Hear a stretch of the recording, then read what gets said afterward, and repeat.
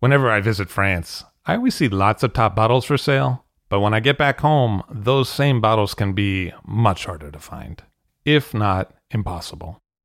That's why I use idealwine.com. At idealwine.com, I can buy wines directly from France for delivery directly to my home. They have new auctions every week, and the fixed price selection is equally awesome. Clos Rougeard, Chateau Rayas, and Ulysse Collin, as well as many more greats from all over France, are regularly available on the website. Best of all, it is simple and hassle-free to buy them. Ideal Wine handles all the customs and logistics hurdles for you and for me. Wines are ordered with a couple of clicks, and then they arrive. It is simple. Check out idealwine.com for more information. That's IDEALWINE.com to find what you'd like to be drinking. I'll Drink to That, where we get behind the scenes of the beverage business. I'm Levi Dalton. I'm Erin Scala. And here's our show today.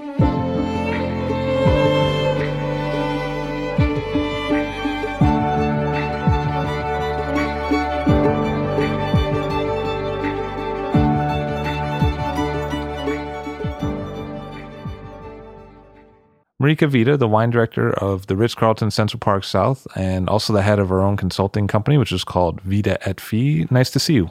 Thanks for having me. So you grew up in Toronto. I did. I left when I was 23, so I did go to college there. And you were in broadcast for a little while. I was. I have a background in radio and television and film. Worked quite a bit in commercial broadcasting and also directed and produced some of my own little productions when I was in school, and I won a few awards doing that. I actually had a lot of fun doing it.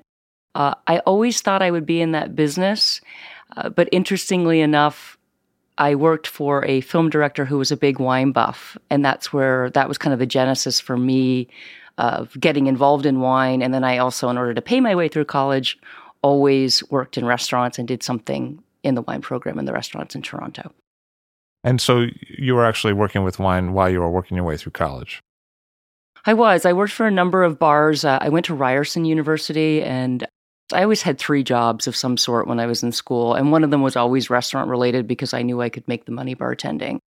But I also would make sure that whatever context I was working in the restaurant, that I was doing something wine-centric because it was a passion of mine. Part of that was growing up with a Hungarian father, and I had wine when I was young. I'd have a little bit of wine mixed with water. So it was always kind of part of my life.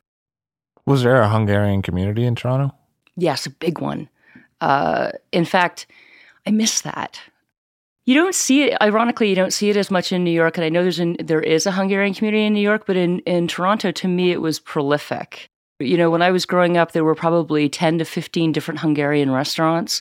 My father came over in 1956 during the Revolution, and most other people did then too. Toronto's a hugely cosmopolitan city, and especially with those Eastern European countries. And I miss the food, and they have an event every year called Toronto's Caravan, where you actually get a passport and you go to different countries and you try the cuisine and you taste the wines and you see them do their cultural dances. And I Hungarian danced for many years, but I don't speak the language because my mother's not Hungarian. So, but it sounds like the film producer guy was more of a classics person, like more Bordeaux. Totally. I have a traditional wine background, and it's interesting when I'm asked about what I love, I really am not very trendy. I'm not saying I don't like those wines that are trendy, but I tend to stick to the classics. Yeah, there's a comfort level there. There's also, I kind of cut my teeth on Bordeaux and Burgundy. And back then, because this is the late 80s, that was what it was about. Nobody was talking about the Jura or Corsica. You ended up moving to the States. I did after college. I didn't really work in wine right away. I did some projects that were unrelated, but then I realized that I really wanted to get back into wine, and that's when I worked in auction. And that was an eye-opening thing for me, working with Morel & Company and Sotheby's, because that kind of experience, I highly recommend anybody wanting to learn about wine to go and do that for a year, because you will see things you will never see again. In terms of the wines? in terms of the wines, and it's just a unique part of the business, a lot of younger sommeliers will say to me, well, I never get to taste stuff like that, and I mean, those are expensive wines. But I feel like you were also involved with auctions when it was a real go time to be involved with auctions. Absolutely. At that time in the late 90s, Screaming Eagle would come in and at $125 a bottle or whatever they were selling it for if you were on the mailing list, and it would be selling for $2,000 a bottle. So yeah, the cult wines were aptly named. And it was a highly allocated market back then. Right. Very, very different now. And that's something that I feel as a buyer, there's very few things that I absolutely desperately need that I couldn't find a replacement for, or I couldn't find something else. And obviously there are many variables that go into that in terms of how big is your list and, what are the requirements. But I think that's a huge change. Just that the fact that there's so many more options, but there's also just not so much that you have to have at any given time. Or we're more knowledgeable and we can promote something that's equally suitable. So you were in auctions in New York before 9/11, which was, as we said, a go time, but also kind of a time that came to an end a little bit. Yes, it definitely was the glory days. People were spending money in that arena, left, right, and center, and it was a very sought after market. I think I was very fortunate to be able to be involved during that time. And like I said, the things that I got to see, really glad for that experience. I guess you also lived through 9/11 then, because you were in New York. I did. I was extremely pregnant, and that was the only reason why I wasn't coming in that day. So Cooper, my oldest, I definitely call him my savior, because I would have been coming in on the path right into the World Trade Center at about the time the first tower came down. That was a defining moment in my life. I didn't live in New York, obviously, in the city proper, and I had to really think about what I was going to do with an infant, and did I want to come back and forth during, after that time. So I think it was a very defining moment for me in trying to figure out what was going to be next. What did you decide to do? Well, I stayed home for the first little bit. I think part of it was I was in shock. We lost a lot of clients, and, being a new mother, I was fortunate I didn't have to work immediately after he was born, but I always knew that I would work. And so for the first year, I did stay home, and then I had a conversation with a manager from the Ritz-Carlton in Philadelphia. And that's when I started getting the idea of being a part-time sommelier. But then I got pregnant again, as life would happen, and decided not to start a job. It's interesting because many women have different opinions about this, okay, well, pregnancy is a normal part of life. If I had owned my own company then, if it had been my restaurant, I might have felt differently about going through a pregnancy. But starting a job, being visibly pregnant and promoting wine, obviously, and not necessarily drinking, obviously we're tasting, but I wasn't quite sure how a company would receive that. So I waited until my second son was born, and then I actually went back on a part-time basis when he was 4 months old.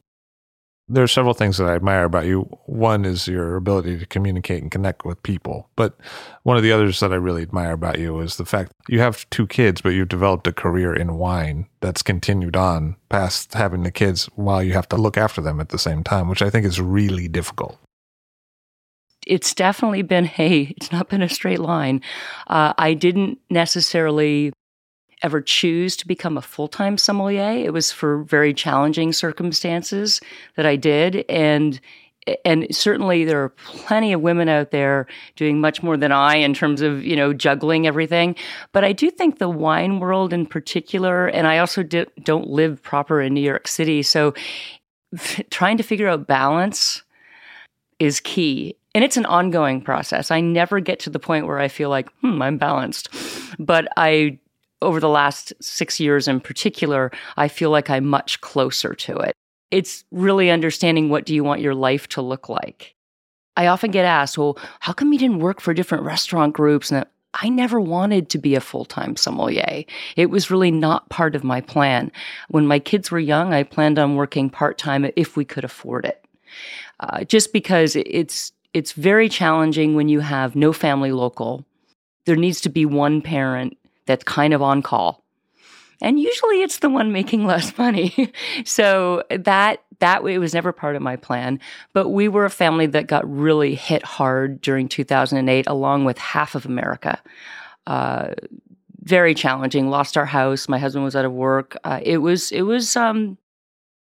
desperate measures. And I think that, often I pinch myself now when I have younger female sommelier friends of mine that will go, "How did you get to do this? Because this is kind of unorthodox how you've kind of made," and I'm like, taking something that is a serious challenge in your life and turning it around.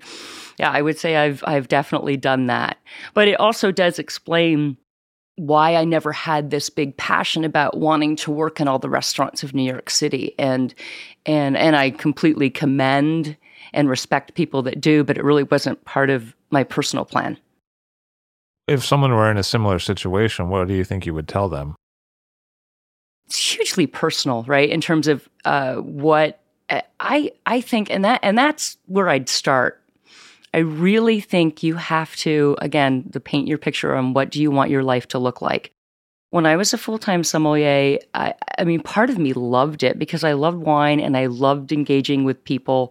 It's a strength I believe that I have, and I was very guest-centric. For me, knowing about the wine was important, but it wasn't as important as taking care of the guest and communicating effectively. It's interesting watching a lot of the sommeliers that I respect, and they're always extremely effective communicators. Because at the end of the day, it's not about you. It's about making sure that guest is walking out of there thrilled. And it could be a product that you can't stand, but that shouldn't matter. So I think that the advice I would give is really to sit down and paint a picture of what do you want your life to look like. For me, it was getting to the point where I wanted to do 80% of what I loved and only 20% of the things I didn't like updating a wine list. Being a full-time somm to a certain degree, when you take the people part and the wine tasting part out of it, is minutia and boring to a certain degree. You get to the point where you're like, I don't want to do this again. So I knew that I still wanted to obviously engage with people and taste wine, and I wanted to keep learning, but I wanted to get rid of some of that minutia and some of the drudgery of it. So that was a big impetus for me to realize I don't want to be a full-time sommelier. Is there a way I can do this part-time? And it's not easy, and not a lot of people are doing it. I guess I got a little lucky. The Ritz-Carlton was downsizing their restaurant. They didn't want a full-time wine director anymore. I didn't want to be one. And that was a great opening for me to kind of say, how about I do this and we come up with a theme and I can do a little bit more to promote the whole hotel, because the great irony, right, is when you're working 80 hours a week in a restaurant, you have no time to do those extra things. And those extra things are possibly what's most important. I think what people often refer to as the big challenge of their job in the restaurant side is all the hours. And that's anybody, not just someone trying to look after a family and bring up 2 kids, but most people complain about the hours. But I feel like you found a way, which is somewhat unusual, to carve out a personal life. If someone else were looking to do that, what would be important, though? First of all, you have to be ready to let go of the rope, because I think psychologically it's very, very hard to do. Consulting's not easy for many reasons. One of them being you have to really learn how to manage your money, because you'll have certain months, years that are better than others. And you're paying, if you're doing your 1099, you have to, accounting is real fun, and it's not my strength. So those are, again, some basic challenges. You have to be ready and equipped to take care of that.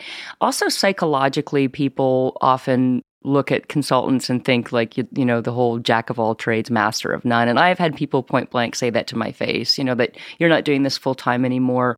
It doesn't count, kind of thing. And I've had to get rid of the white noise. I've had to say, okay, that may be true to that person, but I have to figure out how to live my life authentically, figure out a way to do this.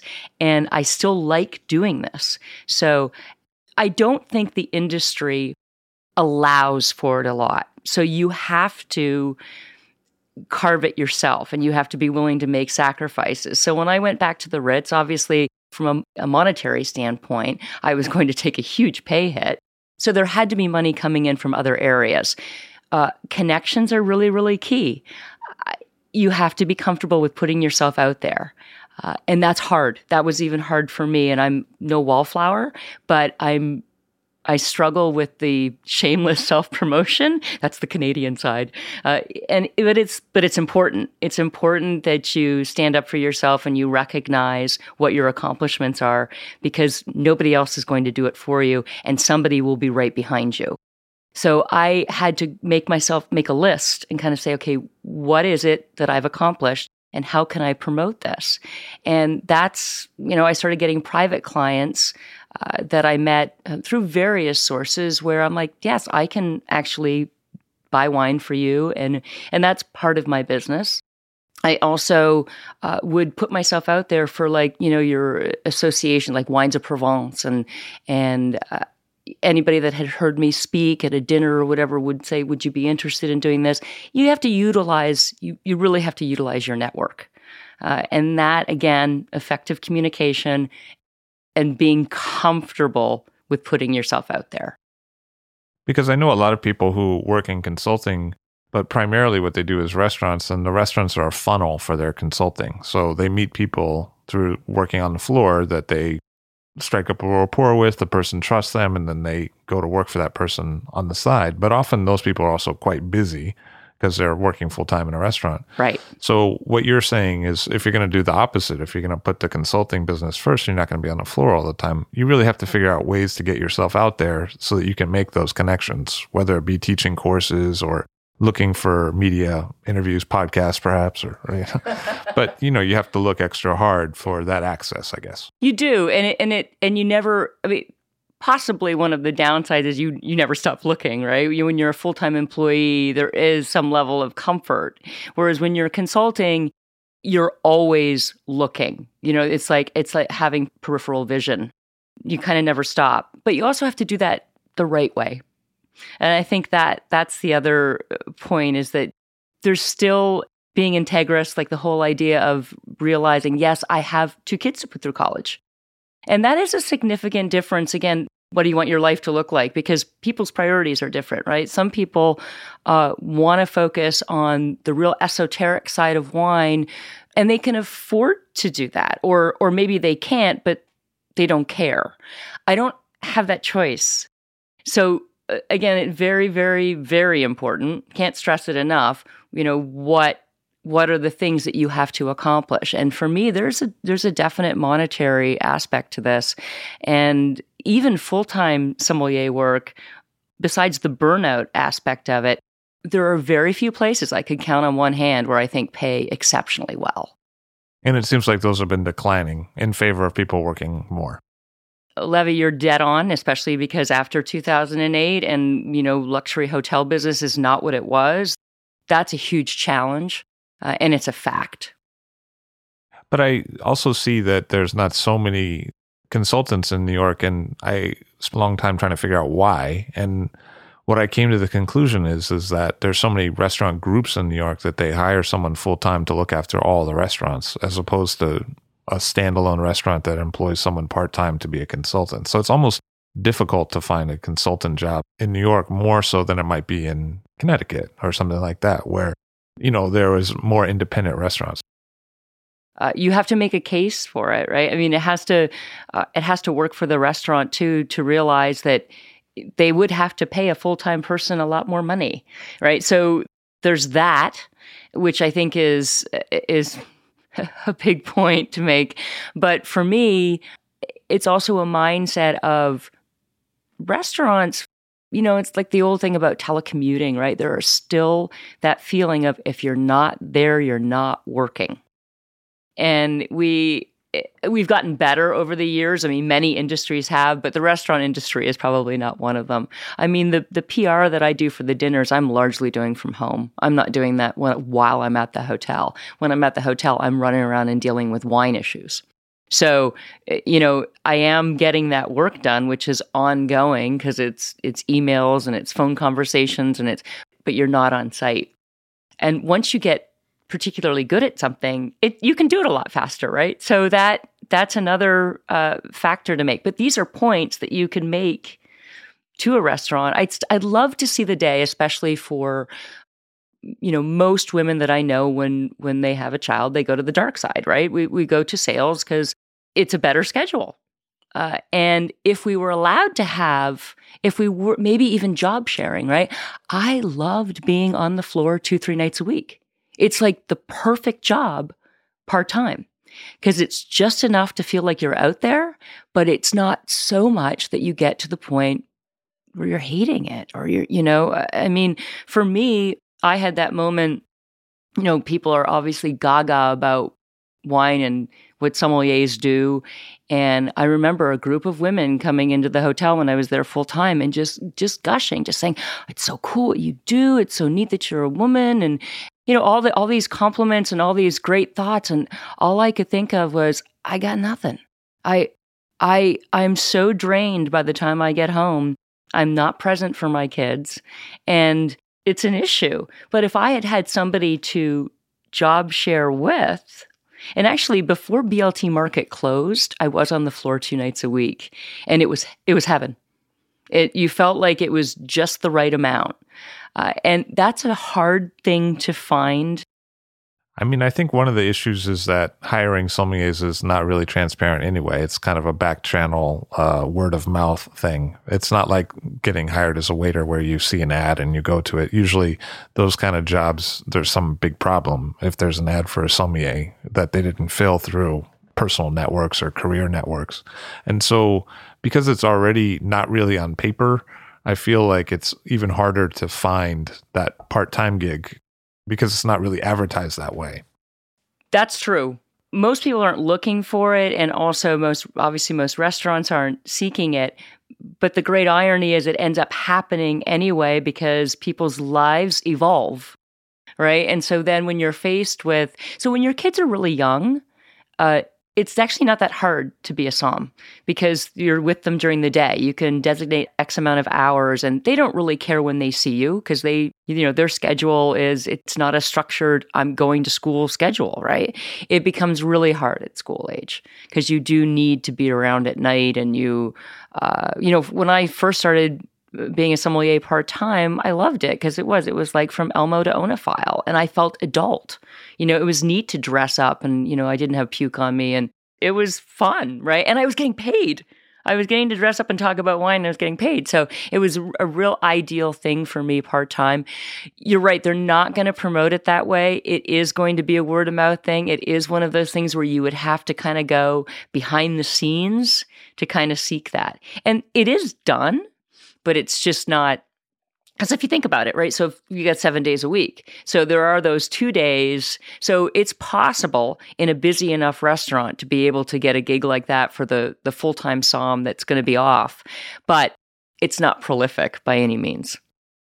I think what ends up happening is that because they don't see it as an option, a lot of people end up getting pushed out of the industry and going to do something else, whether it's going to back to school or going into sales, like you said, or just becoming someone that's, married and doesn't work in the wine business anymore, or doing an office job somewhere. So they basically leave the restaurant side quite often just because they don't see a real option for themselves that's apparent. But what's cool about you is that with that same set of circumstances, you communicated to the people that could employ you to do this, how it would be in their best interests. And you communicated it well enough that they saw that, which that's also a set of skills to be able to do that, to manage up that way.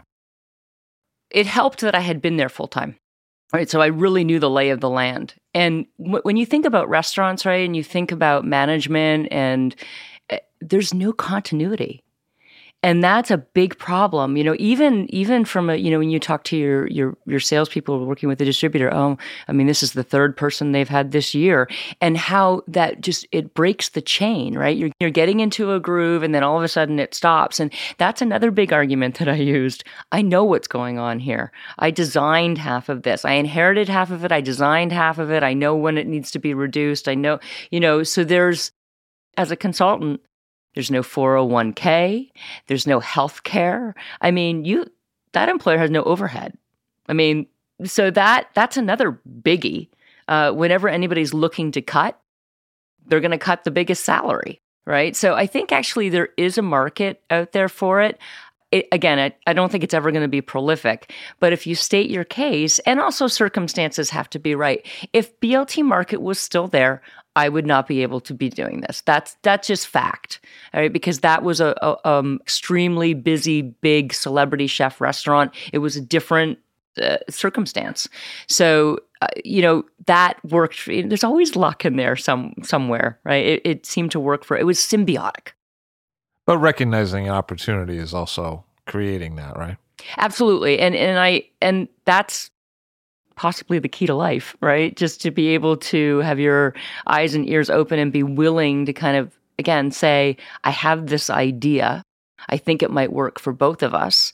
The fun thing about all of that is it opened me up to be able to do things that would actually help, promote the Ritz-Carlton, and from a public relations standpoint, and doing these wine dinners that I would have never had time to do as a full-time. And I wouldn't have wanted to do them because I was exhausted.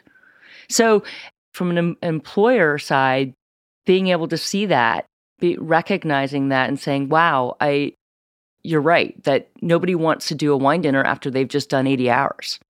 But I feel like then the challenge on your part is to remember and to follow through to pay yourself enough. Because I think when you're having multiple conversations about how you get money, it's so much more complicated than just the one conversation about negotiating your salary and then you get that salary each time. Right. Here you're dealing with a lot of small transactions, that may repeat. It may be that client hires you again, the next month. But I feel like the onus is on you often to kind of remember that your work is valuable and you need to charge other people for the downtime too. Levi, it's so important. And I'm asked that question like 1,000 times and I can't say it enough. Charge double, especially if it's a one-time hit. And if they say no, be prepared to walk away. Because if they say to you it's 5 hours, it's 20. It's 20 by the time you add up your time running around doing it. And also there's an aspect of, I'm 25 years experience at this point. And that is an important factor. It's not something that, and okay, we could talk about credentials too. And I've had to, have that sort of come to Jesus moment where I'm not going to be a master somm or a master of wine. And it's been hard for me to make that decision because I feel like there's a lot of pressure to do that. And I have so many MSs and MWs that I look up to, that I respect, that are mentors, and just deep, deep respect. But for me, I had to come to that point of, first of all, can I be a master mom first before, because I struggle with that. I think any parent does, about feeling they just don't do enough. And I did miss a lot of years when my boys were younger. And for me, turning 48 this year, when my youngest finally gets to college, I'll be 53. And I'll be honest, I think after 45, your years become like dog years for your memory. I don't retain things the way that I used to. And even though you have this wealth of knowledge from doing something for 25 years, for me to get up and orally do theory, and again, I hail anybody that can do it. I'm just not sure I could. But I think that's one of your real strengths, is that even though the somm community was changing, becoming more competitive, more youthful, people working longer hours, people doing things that are more like managing other somms, people becoming kind of public faces for their restaurant, all of that's happened since the 90s, changed. So it's something you've witnessed over your career. The smart part about you is you realized that you didn't need to compete with certain aspects of these things that were getting more popular. You could carve out your own niche. So you didn't say like, well, I'm not so good at that, but I'm going to force myself to go and work from my weak side. You said, well, this is what I can do. This is what's possible. This is what I want. How can I build that? Which is maybe a better long-term life strategy, because as you said, you're approaching 50. And when I look around, I don't see a lot of people working on the floor who are approaching 50 in either sex, whether they have no kids or kids. Agreed. It is definitely a young person's business, and certainly being on the floor full time. I mean, I know you can find those management jobs where you're managing more than one properties, and that can be a different game. But generally speaking, yes, it's youthful, and it's part of why I still like it. Because that is, you're in the game, but there are practical reasons that prevent me from being able to do that full time. Yes, there was an insight for me to sort of capitalize on my strengths, and I had to, and I'm so well aware of my weaknesses. Well, I think that's key, though. Yes, it is. You can't. I think a lot of life is, what do I don't want to do, right? So, I mean, I don't want to be spending my time doing this. And that is, once you keep saying that to yourself and you create situations.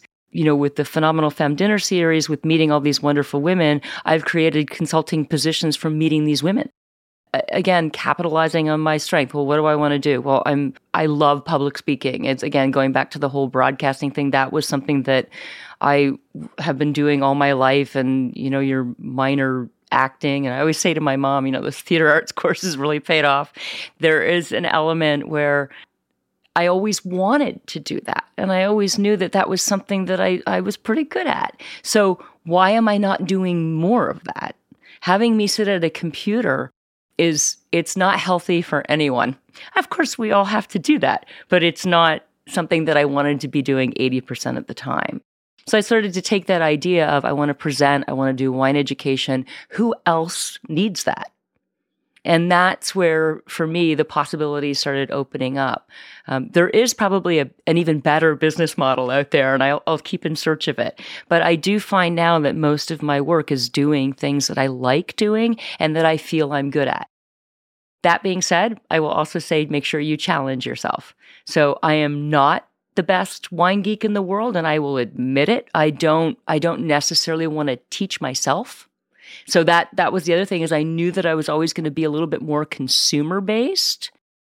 I mean, not always. I do staff trainings and obviously things like that, but there were people that are way better at that than I am.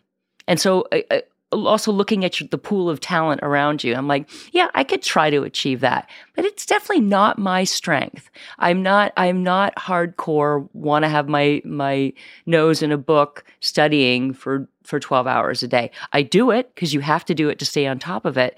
But again, realizing what your strengths are and focusing on them is pretty key. And it's actually worked for me. I stopped apologizing for not knowing how to do that. And I started saying, yeah, but I do this pretty well. So maybe I just keep doing it. And I think intuitively you knew it was a relationship business.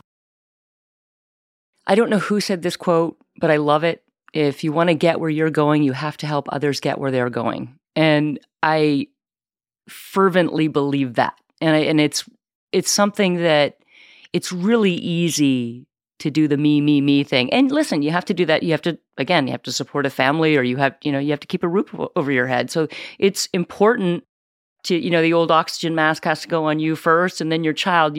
But I believe we're put on this earth to help others. It's part of the best way to get out of yourself is to go help somebody else, and to realize that these are the things that make life special. The wine business in New York City can be pretty dog-eat-dog, and now that we have social media, and I'm hopelessly bad at it. Again, you have to build a business, but you also have to be kind of good at self-promotion, and I've had to get better at that. I admit it didn't come naturally. And that, for me, incorporating and understanding that how I was treated at 25 by a woman my age, I knew I was never going to do that to a younger woman in the business. That for me, it was like, I know how that felt, and it's really, really important to give back. Unfortunately, I think the restaurant business is full of negative examples like that, where you're like, oh, I'm not going to end up like that person, and that becomes the learning method. But it's somewhat unfortunate that it's like that, as opposed to being like, oh, I really gravitate towards that thing or that style. I think, Levy, again, you learn things by going through difficult times. And the more, I put myself out there and I talk to people that have been through some serious, crises in their life, they're the ones that are always giving back or understanding that that's part of life. And sometimes when things are really, really challenging, I just make sure that I'm volunteering extra at the women's shelter because, again, the best way to get out of yourself is to kind of go help somebody else. But it is really important to remember that, I think, especially in New York City. And I think it's interesting that you do have that side that is selfless and helping other people. But what I found in the restaurant business is that people would say, well, I know you don't want to do 80% of this stuff, but you're the wine person and you owe it to the customer, the team, the thing to do all this stuff that you don't want to do because you get the perk of drinking wine all day, was usually how it came out, whether it was in those exact words or not. So you're so lucky to drink wine every day. Go ahead and change those menus or whatever. And you kind of said, no, I'm comfortable enough with my ability to give back and help other people. That's a big part of my personality, but I don't need to be making myself unhappy, which is a fine line to recognize and walk. Being good to others doesn't mean that you can't say no or that this doesn't work for me.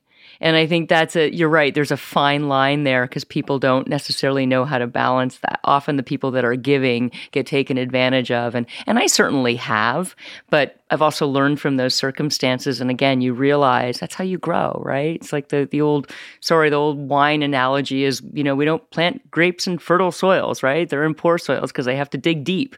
I mean, that's what happens to a person. When you have to struggle, you figure out some things, and figuring them out the hard way is often the best way. So have you had positive role models that have come along that you've said, yeah, that person really helped me clarify something about what I wanted to achieve? I absolutely adore listening to Madeline Trifon talk.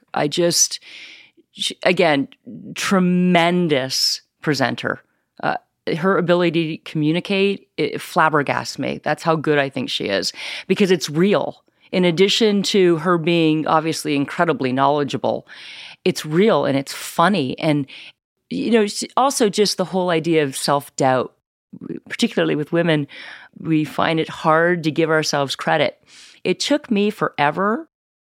That's something that I've learned a lot from Madeline too. She's talked about, you have to talk about your accomplishments, because nobody else is going to talk about them for you. And again, there's a way to do it, but it is important to do it. I mean, I could see how not being encouraged to take credit for things could be a kind of a double whammy when it comes to having to self-promote for your own consulting business, because you're not just getting that straight paycheck, every month, no matter what. You're having to go out there and get new clients or new opportunities. So I could see where having to say, no, I'm proud of this thing that I did. I'm going to say that I did it, as opposed to kind of keep it on the under, is important. It is important. It's really important because you have to make a living, right? So at the end of the day, if you're not doing at least some of that, consulting can be a real tough choice. That's not been an easy thing for me. I've had to get better at that. And I've also had to realize that, you have to ignore the haters. You have to ignore the people that will say, well, you're not doing this full time, so you really, you're not really in it anymore. And I'm like, you know what? I've done this. I have done this. And there is something to be said for paying your dues in certain areas, right? And moving forward.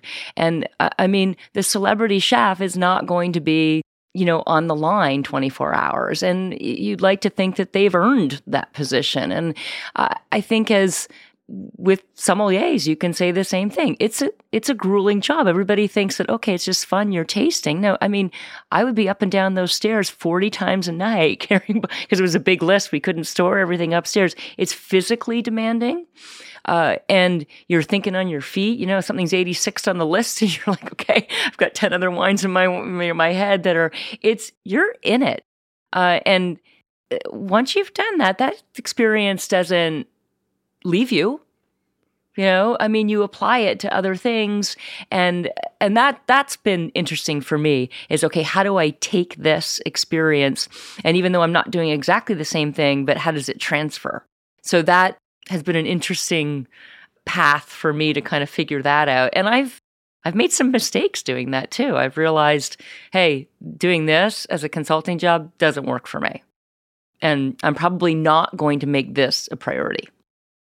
In highly specialized fields, typically people are valued for more experience. So if I look for a doctor or a lawyer, usually, these are things that took a lot of study and people had to really get into their field and get the basics down. But then after they've all done that, I start to look at the length of time that they've been doing it as an indicator of high quality. Like, I want my doctor to have been doing this for a decade or more. Like, I don't want the new guy. But in the sommelier world, I feel like a lot of the older experience has been kind of pushed to the margins and often into sales as opposed to being in restaurants. And so I feel like, you're a healthy example that's a counterexample of that, where someone still has that experience to give and that perspective to give and that ability to read a room to give, but doesn't feel that they need to save every encounter and be there all the time. Yeah, a restaurant will go, well, we can get somebody for half the price, and they're younger. They can do these hours. And yeah, it's definitely an area where you hope and wish will change, where people will start to recognize that this experience really does matter, because once you've been through something 40 times, you know how to do it really, really well. And there are less risks involved. Making it look easy is actually pretty hard. It takes experience. So when I look at a map of Manhattan, I feel like Midtown and higher is pretty open to older restaurant workers. But I feel like Midtown and lower is less and less that way. So are there other things that, if I were strategizing my career, I'm 40 now, so and I was still in thank you. And I was still in restaurants, are there things that I should be strategizing for my own career, whether it's geographic or neighborhood or style of restaurant, that is going to allow me to grow into that job? I think great question.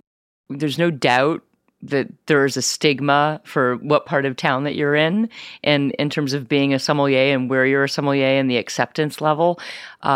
You do need to, most hotels obviously are union in New York City, and if you're going to go that route, you have to know that it can be a challenging route from the standpoint of the way things are done, because there's a lot of legal issues that are associated with that. Key thing to remember there, though, is it's how it's done. So you're not going to change that. And you have to be able to walk in knowing that I'm going to make this work the best way I possibly can. Because sometimes you're dealing with, how to train a staff that may not be as interested in wine, right? So how do we make that a little more exciting for them? Or how do we make this, incentivize it? These are important factors.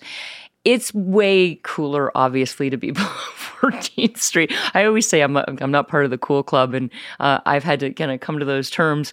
But I think if you're being a sommelier and you're wanting to be a sommelier, because as you heard from my story, things didn't work out the way, I kind of came in as a full-time wine director reluctantly, and the silver lining in that is it's exactly what's made me stronger and better at what I do. So, but I think if you're walking into the industry as a young person that wants to be a sommelier, I say do it all, because that gives you the experience, right? So if you want to be, in Tribeca and being able to just work in an all Italian list, and then you can strengthen your area in Italian wines and do everything, funky and different, I can't do that. I can pick certain regions, and usually they're the traditional ones, right?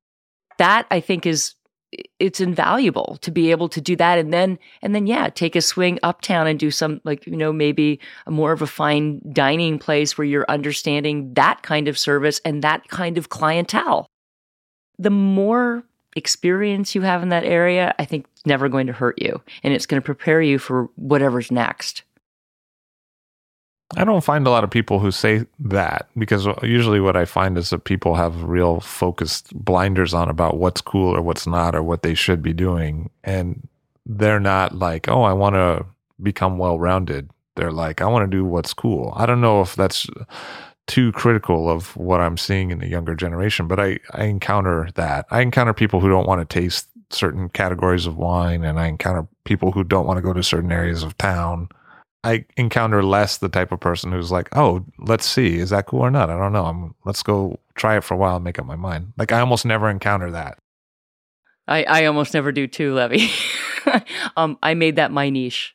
Like that is, for me, I got so tired of, okay, well, we can only have grower champagnes. And I love grower champagnes. And I have both on my list.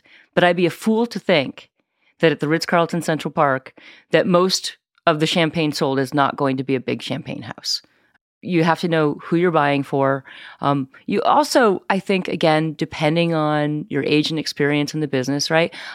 When you're young and you're infallible, you can say those things. You can say, I'm only going to do this, and I'm sure I did it. As you, I want to say as you grow up, because certainly there are people that are my age or older that still feel that way. But I do think understanding that wine is a business. And again, it goes back to, I have 2 kids to put through college. So I'd love to, some people call it selling out. I really don't. I think it's foolish to take away all the wines that make certain people walk in that don't want a sommelier comfortable. I feel strongly about that. I think it can take a long time in a restaurant that only has esoteric, okay, unless you have every staff member incredibly trained, for somebody that, I just wanted a basic California Chardonnay, and that's not available to them. Or hell, I like Pinot Grigio, and there are some places that do that have everybody educated, and my hat's off to them. But it's a philosophy, and you choose your route. Some of mine was chosen for me, and some of it I realized that this actually works best for what I do. But I think once you're there, over time, your wine tastes change, right? Often, people will be in the mood for this for a couple years, and then they'll switch. I think you can apply that to your career too. Circumstances change, you change, all of it goes into the pot. So do you see strategies that work well for working within the luxury hotel sector? Like, this is something that you have a lot of knowledge about because you've worked in different Ritz properties. And so are there things that work in a hotel environment for a career or for getting things done or for wine that are a little different than normal restaurants? Yeah, I mean, if you're thinking of a hotel career, be prepared to be thinking about doing, more than one outlet. So quite often, you're working for an independent restaurant, right? You're not thinking about the banqueting list, or you're not thinking about in-room dining. And for a luxury hotel, in-room dining is huge revenue. And, you can have a Prince stay with you and spend $40,000 in in-room dining between food and beverage. So it's a different way of thinking that also caters to what kind of list you're going to have. And for synergistic purposes, you don't really want to have a different list for everything, especially if you're looking to reduce inventory. So that's a really important point. And therefore, if it's stuff that needs to be sold without a sommelier, it needs to be able to sell. So my esoteric on the in-room dining list is going to be much less than it is on the wine list. You have to think in different business strategies, and between banqueting, in-room dining, and this Ritz is a relatively small hotel. There are programs where banqueting is huge. I mean, huge money. When I consulted at the Essex House, it was like that has a very, very big banqueting department. So if you're looking to source your banqueting wines, your costing is extremely important from a volume standpoint. So that was a very different organization. What's great about it is you're multitasking within one property. So I think it can be a tremendous wine education, providing the hotel wants to have a good wine program, because that's a conversation.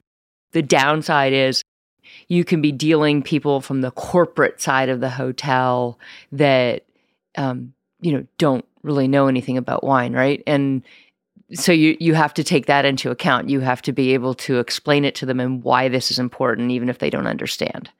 So, a director of finance isn't necessarily going to care, but they're always looking at the bottom line. So it's important to realize that, again, you're not going to be dealing with that in the same way in an independent restaurant that already realizes, hey, we have to have an important wine program. You have to be willing to fight more, I think. And like I said, it's not what it was either. So I don't know if you remember, at one point, every high-end hotel in New York City had a celebrity chef restaurant, right? And very few of them do now. So it's not super cost effective for them to do that, because F&B for a lot of hotels doesn't make money the way rooms does. So I'd say if you want to learn more, you can never just look at it, I want to do this from a wine standpoint. I think from an organizational standpoint, I want to learn more about hotels. Because then the great thing about having that experience is, if you want to go to Dubai or you want to travel when you're with a big company like that, and you can do that. And it's also international recognition. There was always, to me, when I looked at, in New York City, there's so many obviously wonderful restaurants, and the restaurant scene it's ever changing. Right. And what's in today is out tomorrow. And not a lot of cities have a restaurant scene like New York City. Right. So you also have to kind of be comfortable with the fact that, again, it's a midtown hotel. It's not going to have that same draw as like Charlie Bird. I'm not in that scene. So being prepared to understand that, I think, is important, but always recognize that international acclaim. So if you're looking to change jobs, or if you're looking for a wine career in another city, which a lot of people do. I know a couple of New York somms recently that left because they wanted to go raise a family in a city that would be more affordable, right? And if you're in a brand like that, it does have some pull. What about travel? How does that fit into your life? So I've been really blessed in the last few years as a consultant, getting to go to many different countries. I did none of that while I was a full-time sommelier. There was just no time. If I had a week off, I was at home. I was with the kids. I was, so guilt-ridden that there's no time for wine travel. I still limit it. I would like to do, there's still places I haven't been, and I feel badly about that because I think it's such a huge part of our education. Once you're there, right, you really get it, right? Trying to explain what a galet is, when you're holding one in Châteauneuf-du-Pape is, very different than reading a book on it. So I still have many, many places to go, but I feel hugely blessed in the last 6 years that I've been able to travel to as many places as I have. And that's a definite perk.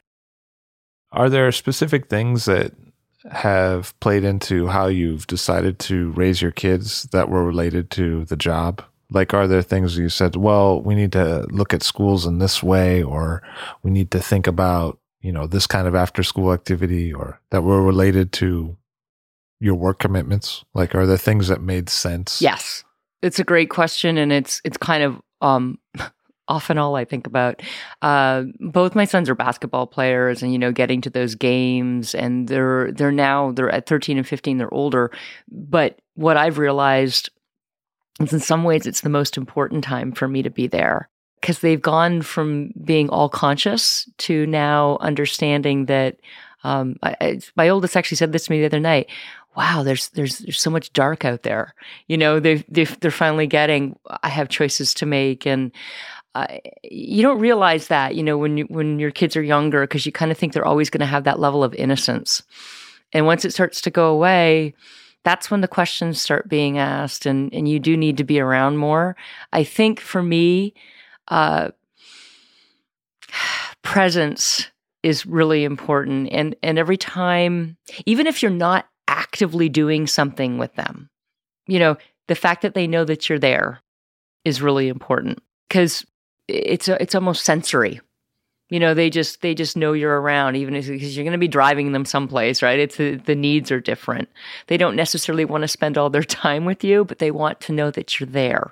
So for me, I've had to navigate that carefully, because I'm always, as a consultant, I'm always looking for more work, right? But certain things are more time consuming than others, and often a lot of those time consuming things aren't the ones that are the most lucrative. So I've had to kind of say, I really can't take that on right now. So that is tough, because if one of your other things ends, now I'm out another 30 grand, or how am I going to make up for this? And it's an ongoing wheel turning. But I do think it's important to know how you want it to turn. And if it has to turn a little more slowly, then so be it. And I have definitely taken hits. I've said, no, this isn't worth it for me to do it, or I won't even entertain this, because even some months are busier than others, right? So if I'm working for a winery and I'm doing wine education for them, I kind of try to manage that too, and say, okay, you get 6 days a month. So I'll know when I'm traveling. My husband travels too, so we're tag teaming. And yeah, Levy, that's a constant thought. That never ever goes away. Or I try to look at their schedule in advance. When are their games, or what's going on here? And I don't always accomplish it, but I'm certainly better off than when I was full-time in a restaurant. Are there skills that you learned in a restaurant that played into your parenting later?